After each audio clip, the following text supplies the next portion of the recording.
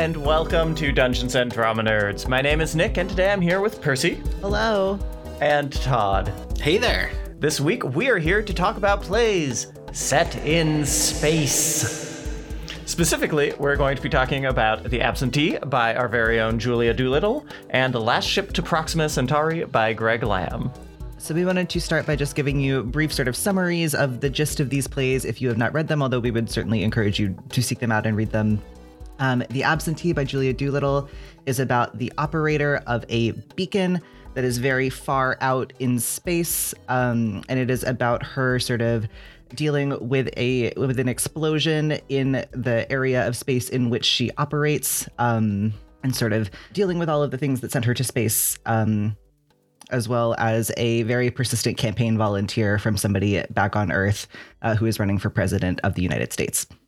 Something that I just really love about that play that I also think is important for people to know is that the operator is alone with her AI that she sometimes imagines is her dead girlfriend. Yes, that is important. And it is unclear to the audience how much the AI does or does not represent or reflect that girlfriend, which I think is very fun. And then in Last Ship to Proxima Centauri by Greg Lamb, this is about 2,000 years after the destruction of Earth, because we never got our shit together to deal with climate change. A bunch of vessels left Earth in the Arclight program, and the one cockpit of the Arclight that we're on got stuck in one of the exoplanet's orbits for like 150 years. I think it's Jupiter. I could be wrong. Neptune, I think. Neptune. I always mess up my freaking Neptune. Whatever. Anyway, they are now arriving, 150 years, 165 years after everyone else did at their new home, Proxima Centauri B.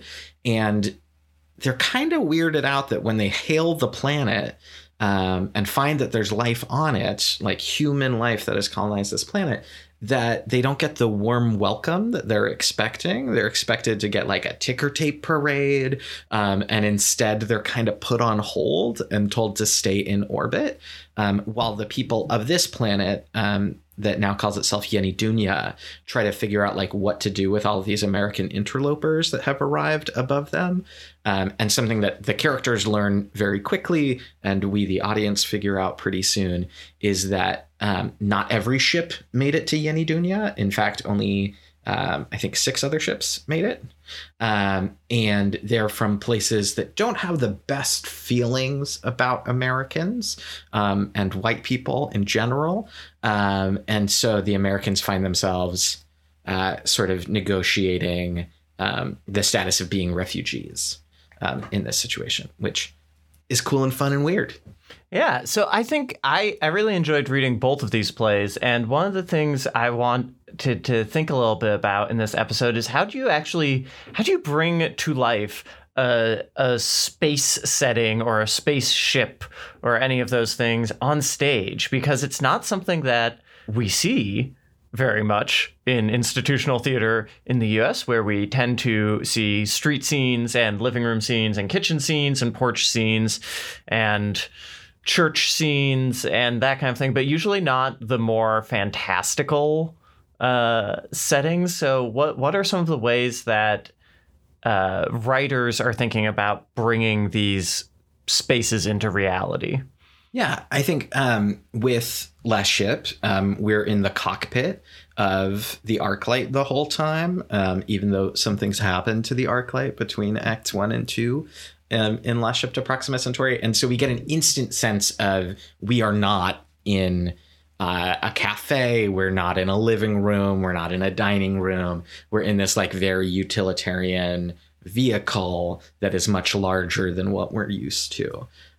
Which I find very exciting. Yeah, The Absentee has a little bit more fluidity in it because a lot of the characters appear on stage but are actually speaking from other places, or are in some cases, like the AI you mentioned, Todd, not actually, physical people at all. But the core, very similarly, the core setting is the cockpit of this, or I guess cockpit's probably not technically the right word, but the like command center. Like a station. Yeah, the control room of this remote outpost space station. And we stay there pretty much for the whole play. Yeah, I think it's interesting that like that is kind of your only option for a play set in space, unless you want to do like a moonwalk sort of situation, only because I feel like space looks in reality probably not very interesting.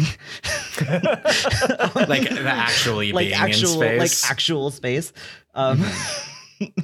Yeah, I mean, I think one of the nice things about it is that it does, in some ways, it's very practical, because from just the little bit I've read and seen about, for example, people living on the ISS, you know, your world is very small.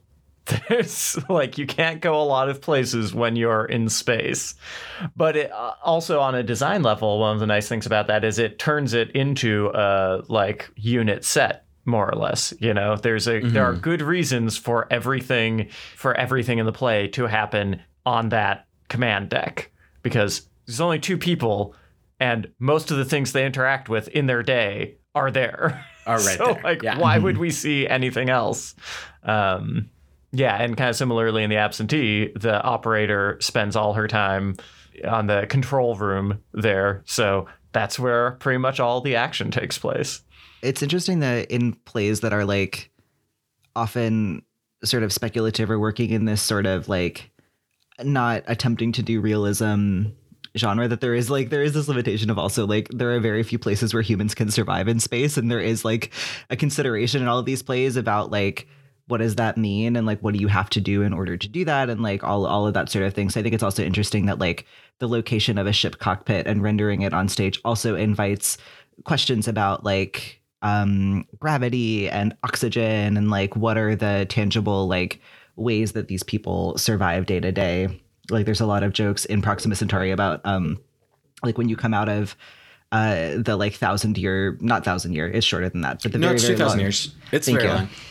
I get it confused with a novel that I read recently called Children of Time by Adrian Tchaikovsky, where it's like 10,000 years that you're in stasis, which is a very good book if you haven't read it. But anyway, there's like jokes about them giving you like Starbucks because the ship is from Seattle when you wake up and things like that. So I think that's also an interesting thing, is this sort of like, we're in this very sort of, no pun intended, alien world to us in the lives that we live in real life, but also there is very much a lot of consideration to like, how do you survive in this place, and like what is the human sustainability, like these very mundane considerations, which I think is interesting. Well, and a funny thing about the Starbucks moment is when they're revived, they have the option to get Starbucks if they want, but immediately after that is offered, we hear, due to the limitations of space travel, like it will be served at room temperature and with like corn sweetener, because there is nothing to help with that, because like we couldn't keep a refrigerator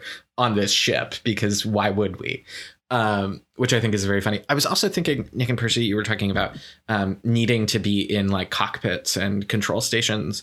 And I immediately thought of, there's a play by James Kennedy that was in the 2016 Humana Festival that was this little short called Trudy, Carolyn, Martha, and Regina Travel to Outer Space and Have a Pretty Terrible Time There. Which is delightful, but also is set in the cockpit of a spaceship, and then someone gets like spaced from it, if I remember properly. It's very funny. But I hadn't considered the need to show so quickly and so succinctly, like, we are in space. You probably have an idea of what this could look like, which is just very interesting that like you're not doing Star Wars on stage unless you're doing Shakespeare's Star Wars, I guess. But that's got a very different vibe to it. But one of the things that I learned during our production of Last Ship to Proxima Centauri, spoiler alert, we did it at Portland Stage not too long ago, is that every designer was like really pumped about designing a show in space. And this is from like our scenic designer, who at the design meeting was talking about like Rogue One versus Battlestar Galactica versus like all of these other things, which was very exciting to hear. And we went in this like utilitarian sort of Alien-esque in terms of the construction of the set. like military grade cockpits, because that's what they were like. It's a freighter. Like it is something that needs to like, it was built quickly. It needs to work. It's not the Star Trek Enterprise. Yeah. Like it's not going to look like that because it's not this like post-scarcity beautiful thing that people are intentionally living on. It is something that people happen to be living on, and only two at a time. And so they also wanted it to feel really cramped and really like tight and densely located. But also when we get to Yeni Dunya and we meet some of the people of this new planet, our costume designer was also really excited about like, okay, what does fashion look like 200 years from now if we pull from like these 5 sources or these 6 sources as like points of reference. And so how do we make something that feels both like very alien in terms of our culture and our dress, but also has some familiarity to it? And like, I'll send some pictures to Percy to put in the show notes, but there were these like gold shoes that everyone fell in love with that were just like really cool, really weird kicks that the Proximans wear. Yeah, well, and I think that's one of the beautiful things about like sci-fi and speculative fiction is that it opens up room for artists to not be purely mimetic. You know what I mean? Like, this is because we're imagining so wildly. It only has to be barely referencing real life, not, you know, so nobody can look at it and be like, that's wrong. That's not what that person would actually be wearing. So, yeah, yes, I think artists often love that kind of challenge or that kind of opportunity. And I wish that more theaters would take a swing at that. I know we've said that before on this podcast. This is not a recurring theme. I mean, yeah, in it's fact, a recurring theme. I think it was the last play discussion episode of season 1. Where we were like, put ghosts in your goddamn plays, you cowards. Oh, well, yeah. It's like, yeah. Well, it's because I also think that there's like I think aesthetically, theaters who tend to do this sort of thing, like something that we talked to or thought about while preparing for this episode is that high school production of Alien that they did, the play. They just adapted Alien for the stage and got in a lot of trouble for it, but also I think it was very cool. So like whatever. And they write a lot in like the various like interviews and reviews and whatever that were written about it, like very much like making stuff out of trash and using like all of this stuff that they had around and repurposing things and all this stuff. Like I think there's very much like a scrappy aesthetic that tends to come into play for theaters who do this kind of work. Partially, I think probably because they tend to be theaters that don't have a lot of money. But also this was the North Bergen High School Drama Club, which is so cool. Yes. But yeah, like they talked about using like old milk crates, I think, to make the like interior of the Nostromo and stuff like that. Like very, very cool. Well, and I recall when that production happened and when all of the like hoopla was happening on Twitter, I remember Mac Rogers, who was recently on the podcast, friend of the pod, talking about how like his whole career, people had pushed against doing like spectacle sci-fi on stage, and he had kind of become convinced that you couldn't do it. And so that's part of like how the Honeycomb trilogy was built, as like a living room drama about an alien invasion and what that means. But he was like, if high schoolers can make this happen, like, why can't we? Why can't we make something that's like beautiful and terrifying and not necessarily like something that doesn't have to look schlocky, something that can look very exciting and intentional and like still be like, oh my God, there's aliens on stage in this sci-fi show. Yeah, I think there's absolutely, in addition to a fear about putting ghosts on stage, there's also a fear about, like doing zero gravity or like figuring out what a spacewalk would look like theatrically. But like, I don't know, I feel like there's so many viewpoint it. I use harnesses, whatever. Like there's so many cool ways that you could do that. We suspend our disbelief every time we go to the theater.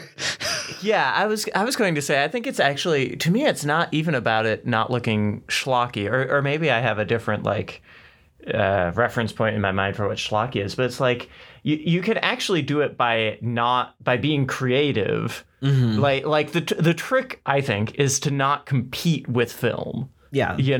Like looking at the pictures from the North Bergen High School Drama Club production of Alien, it is like very low budget. And I can see Xavier Perez in the Xenomorph outfit, and it's like clearly put together with what they had. But I think the charm of theater is actually in the reenactment, the ritual, the coming together around it. So a spacewalk doesn't have to involve like elaborate flying mechanisms. You can if you want, but it can be much more simple and much more beautiful because, like Percy said, we suspend our disbelief every time anyway. So why not lean into that?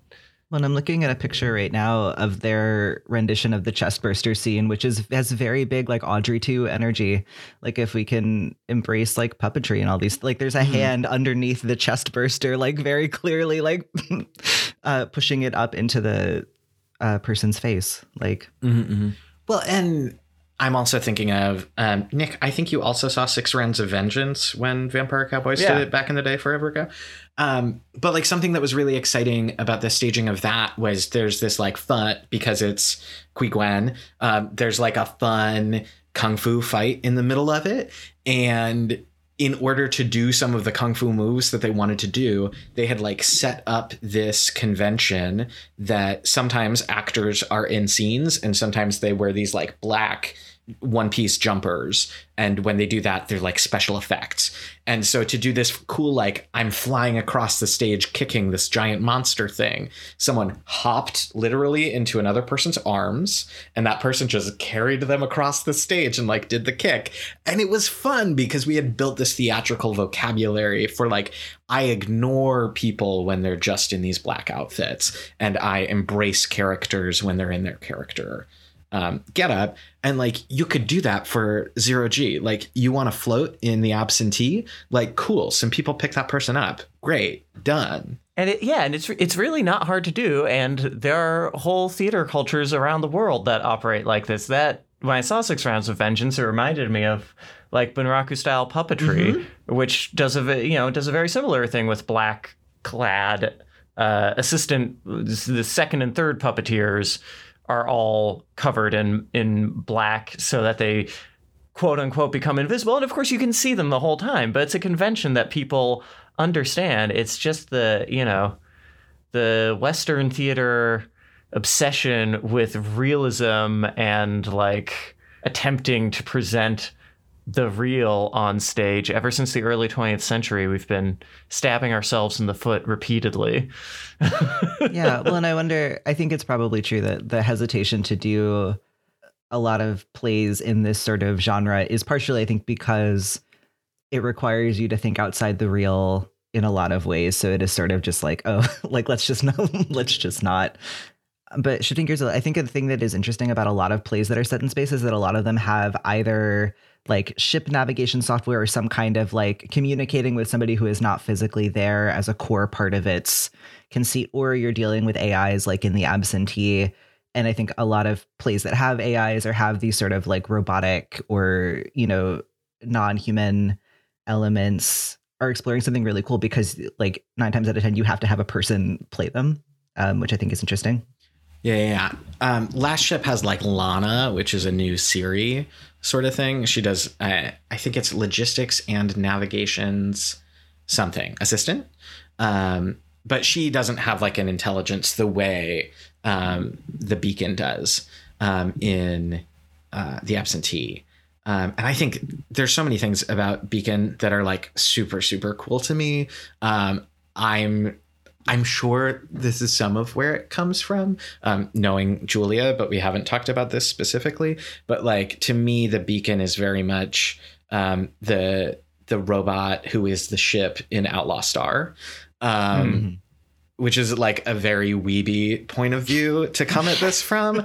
But like, there's a lot about this, like, I don't know. There's a lot of cool stuff about her, but also like the way that I imagine Beacon working within the command center is in similar ways to the way that this girl operates an outlaw star, who like is her own person and is also the ship, and who we need to have the ship run. And if you piss off, won't run the ship properly because she has feelings and she has thoughts. Yeah. And like a central thing that play is exploring is very much like, what is the relationship that somebody who's isolated builds with their AI? And there's absolutely like Beacon has very like utilitarian functions on the ship in terms of like, you know, this is how much energy there is, or what, that's a, you know what I mean?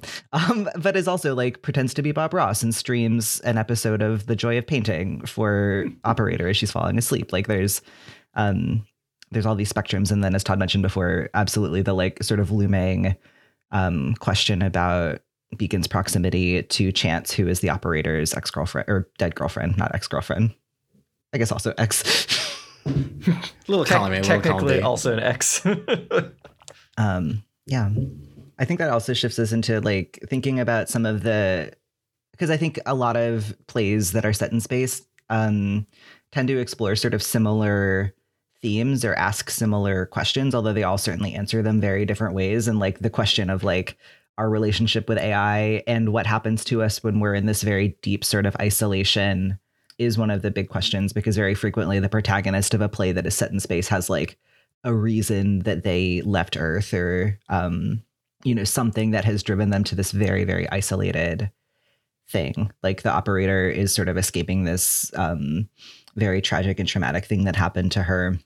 Whereas Proxima Centauri, the Earth is not habitable. Yeah, well, and I wonder if there's almost now I'm just riffing, so feel free to say no. But I wonder if there's almost a connection there. I have a friend who's very interested in like theater and the non-human, and there's almost the idea that that sense of isolation. You know, it strikes me that historically we're at an interesting moment where we're renegotiating our relationships with the non-human, both kind of in the future sense of the rise of AIs and increasing like technologization. That's not a word. The pervasiveness of technology in our lives on one hand, and on the other hand, climate change and our relationship with all the non-human like natural systems of our world. And space is sort of in some ways, particularly in The Absentee, I feel like space becomes a sort of in-between place between the Earth that's been left behind and the sort of like technological future that you live within, but is still not fully accessible.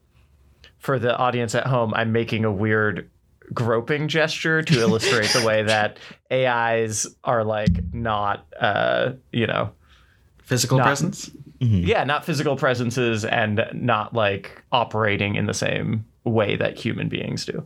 I think just like jumping back to like the things that space plays can explore a little, something that I was reminded of when we started talking about these is just how space is always trying to kill you.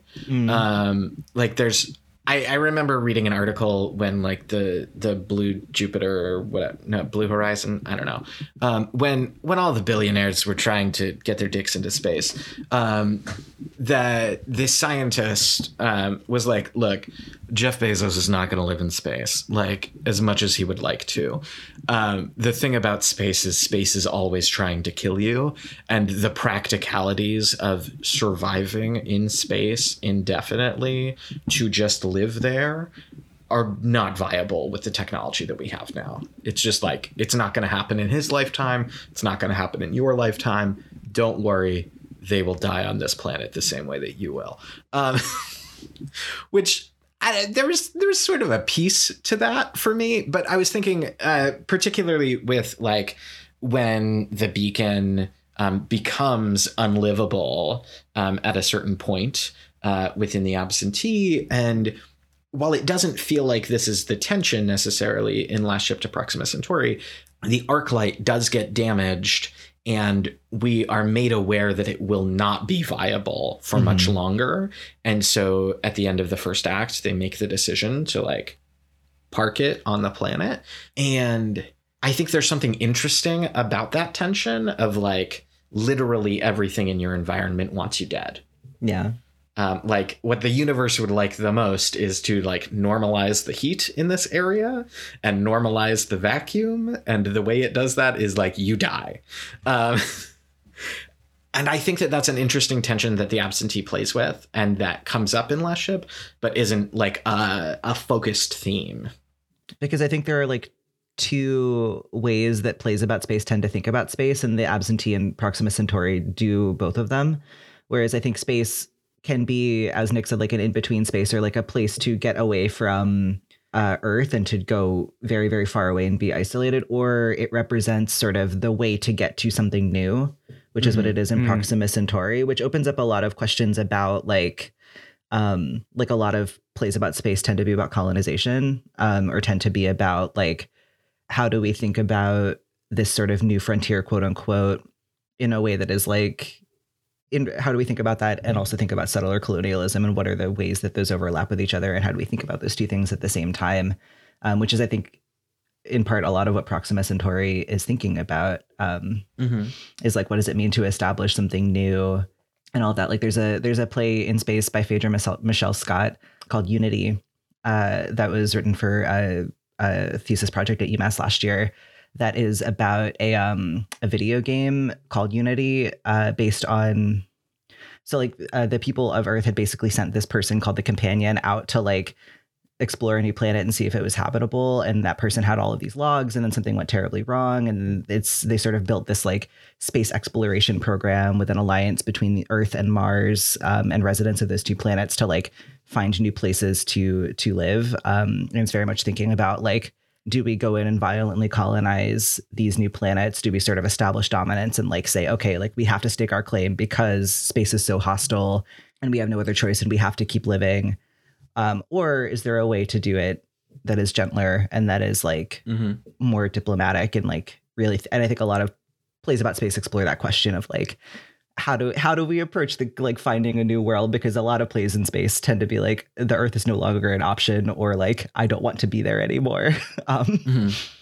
Well, and like tying back to Lancer briefly, like one of the ideas that's posed by the lore within the world is that the second committee, which we're like in the era that players are playing, we're in the third committee, but in the second committee, they had this very like, one, fascist, but two, like eco-fascist, human expansion and survival at all costs sort of mindset, and like destroyed the biomes on a number of planets so that they could be habitable for, you know, carbon-based humans.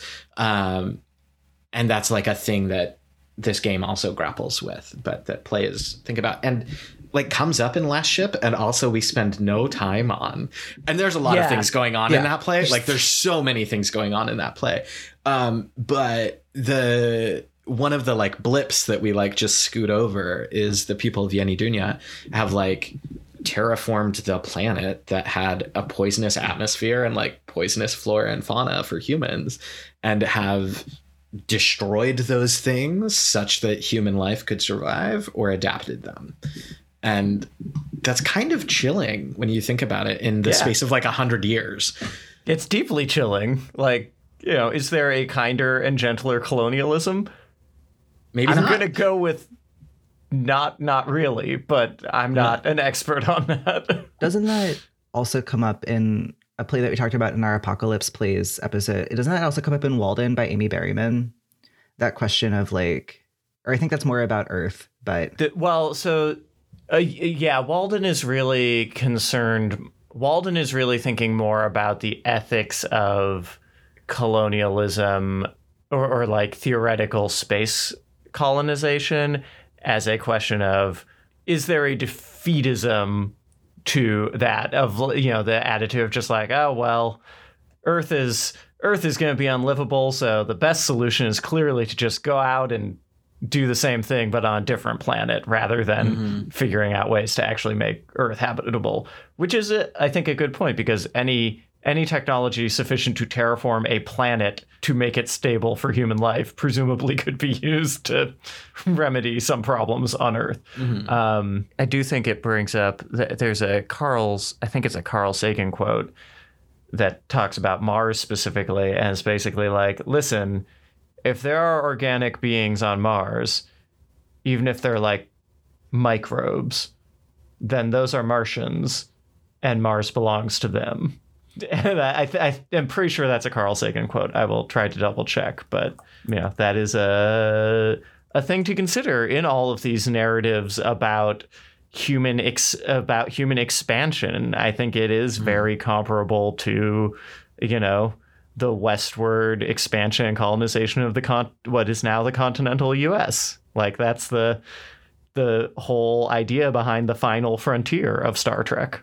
Yeah, it's very much about like these plays that are these stories that are very much about human survival. It does sort of beg the question of like, what does that survival come at the cost of?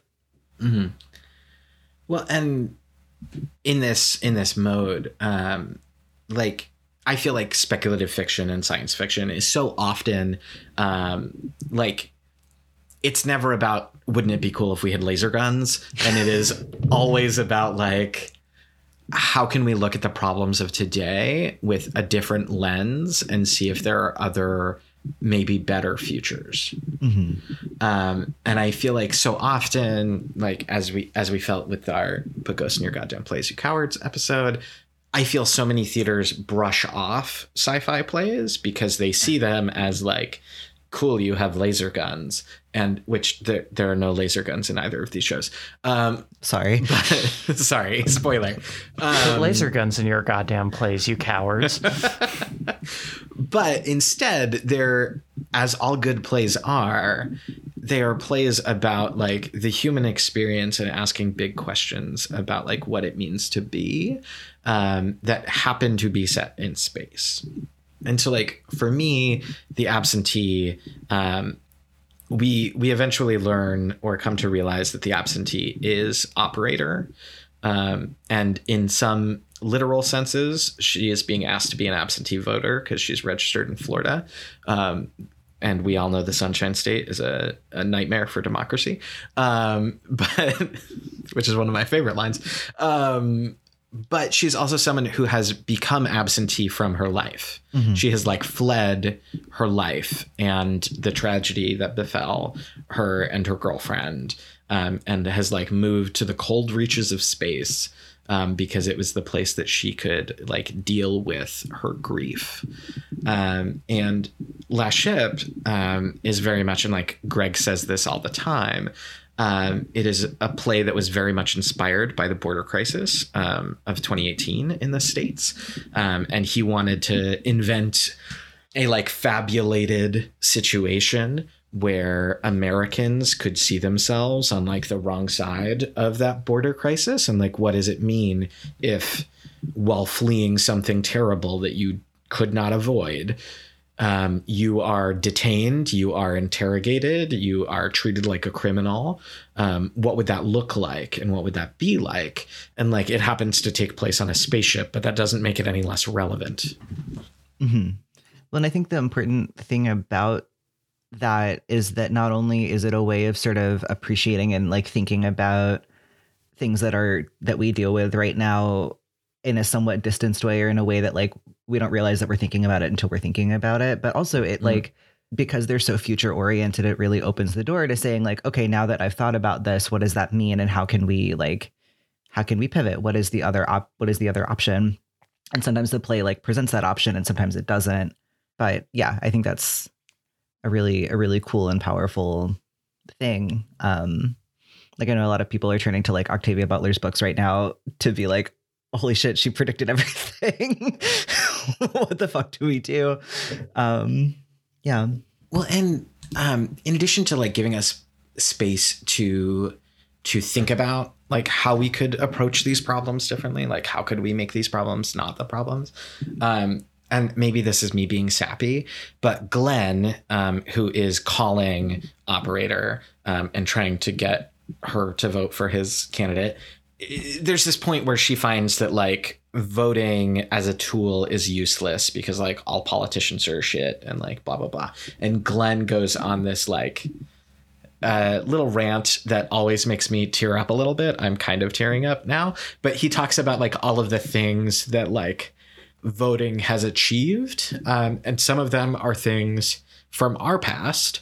But a number of them are things from Glenn's past, but our future is like things we could achieve. Ooh. And geez, it's something that like is so powerful and moving and motivating for like, there are things we can accomplish, like using the tools that we have. We don't need to wait for, you know, a terraforming device that will help us take carbon out of the air and put it into the earth or some bullshit, or launch it into the sun or whatever. Like there's things that we could do now using the tools that we have now in order to make a better world for ourselves. And I think like that speech is something that we workshopped that play back in like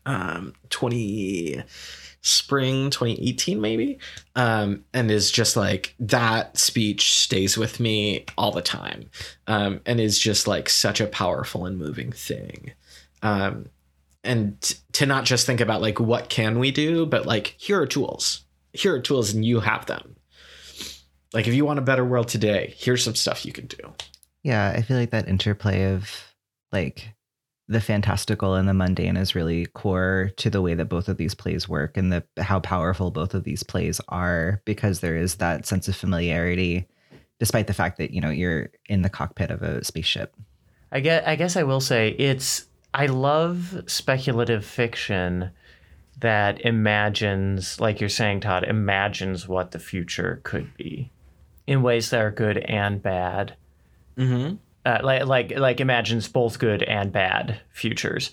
I do think there is also sometimes a risk of doing this, and I think it would be maybe irresponsible not to point to the risk as well, which is the bad, or not even necessarily bad. It's not inherently bad, but the risk of like clumsily metaphorizing real world problems. You know what I mean? Like there's a lot of, not a lot of, I've seen things that definitely like take up queerness or like gender and think about it through like aliens or androids or like non-human things, which like can be really powerful and resonant, but also can like imply kind of bad things about queer people or trans people. Yeah, and there's a long history, I think, as well around race. Yeah. You know, particularly just if you look at Star Trek, the way various alien species are kind of racially coded, particularly earlier in the series, whatever the plural of, you know, like in the original series and the Next Generation and so on. And I do think that is the one kind of, probably not the one, but one significant real risk that comes with trying to talk about something real without talking about it. And I think that's one reason that The Absentee and Last Ship to Proxima Centauri both work pretty well, is because they are actually talking about that thing. You know what I mean? Like the Absentee is about like you said, being an absentee from your own life and like checking out rather than engaging.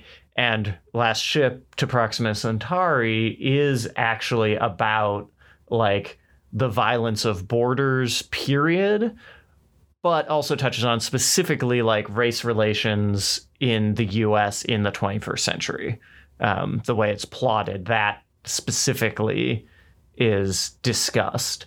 And I think that's to those plays' credit, rather than being like, we're going to introduce a species of aliens that are made up, but we're going to use them as a metaphor for Black people, which is always bad, I think. Maybe not always, but I shouldn't take the authority to say that, but I think always very risky. How about that?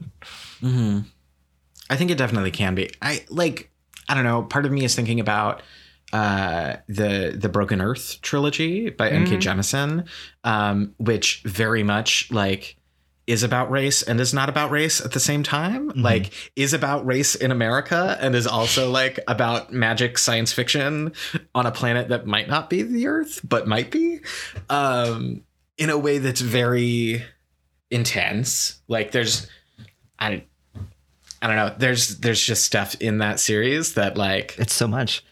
It's a lot. And is great. Everyone, if you have not read The Broken Earth, go read The Broken Earth. She won 3 Hugos in a row for this trilogy. Go read it. It's great. I think it just needs to be like very intentional. But I also think like that book series, like which is specifically kind of doing what you're saying, is also doing this thing where like the metaphor is also real. Well, yeah, I was going to say, I actually kind of disagree in that I think what Jemisin does in that is create a like speculation that is about like power and creating an underclass and like using that and like physically violently exploiting that underclass. And I think, you know, because she is an American Black woman and because we're reading it in the US, it is inextricable from the history of racism and slavery in the US. But I don't think she's directly metaphorizing it as much as playing with the same power structure. I mean, I think there's also some stuff in there about like Roga and the way that like, I think there's very specific things in there that are, I don't know, it's whatever. But I think what is successful about it, which is also what you pointed to about The Absentee and about Last Ship, is that like there is a metaphor and the metaphor is also real in the play. Like they talk about real things in the play as well as this metaphor. And I think in that trilogy, there is like a metaphor of like, is this institutionalized racism in the US? And also, is this institutionalized racism in this world? You know? Yeah. Like it doesn't just stay as metaphor. And I think the thing that you were talking about was the Star Trek-y like, oops, all of these people are just weird. Right. Yeah, no, I guess I guess my thing would be like, I don't think it actually is a metaphor. It is just the same situation in a speculative world. And again, like I said, written by somebody who has that lived experience. So it's baked into it, but it's different. To me, when I say it's a metaphor, I'm talking about like oh God, I haven't watched enough Star Trek to like the say very this. Obvious, like this is very clearly coded this way, but we're not going to say anything about it. Yeah, like I think the Bajorans, if I'm remembering this correctly, like watching Star Trek, the like Bajorans, who are these aliens, feel like very clearly a commentary on like the colonization of Israel and like Palestinian relations. But it's like, we're not going to talk about that. We're just going to be weirdly like, these two peoples have religious conflicts and one is an underclass and everybody's suspicious of them and calls them to. And it's like that, like, you know, I think that kind of metaphor is very difficult to pull off as opposed to like exposing the actual thing, maybe in a context that is not what not the context of the thing in our world. Yeah, I think it's like, I think you can tell the difference between somebody who's trying to make a point versus somebody who is exploring, because I think a lot of these plays, I don't want to like state that they come from a place of anxiety because like who am I to decide that that's where they're coming from, but like they come from an emotional place because a lot of these plays deal with things that are really hard to think about. Like climate disaster is a very difficult thing to think about, and a lot of these plays are thinking about what do we do if this comes to pass. So I feel like you can tell when somebody is really genuinely like, oh, this is coming from like a lived experience that I have, or a fear that I have, or anger that I have, and I'm exploring that through the speculative fiction, whether it be like a cyberpunky, like the world is horrible and the government surveils us even more than they already do. Or like a solar punky, like, you know, we've healed our relationship with nature and everything is art nouveau and beautiful. You know. Mm-hmm. Yeah. Thank you. Thanks for joining us on this episode of Dungeons and Drama Nerds. For the next 2 weeks, we'll be finishing up our Lancer campaign, and then we'll have a preview of what's to come in season 3. Hooray. Woo! Dungeons and Drama Nerds is produced by Todd Brian Backus, Percival Hornack, and Nicholas Orvis, and is mixed and edited by Anthony Sertel Dean. If you'd like to help us continue exploring the intersection of theater and tabletop role-playing games, consider leaving us a review on your podcast app of choice or supporting us, and getting access to our patron-only bonus content, at patreon.com/Dungeons and Drama Nerds. You can find our social media and website links, including our cast bios, at the link tree in our show notes. Be sure to tune in next week for another episode of Dungeons and Drama Nerds.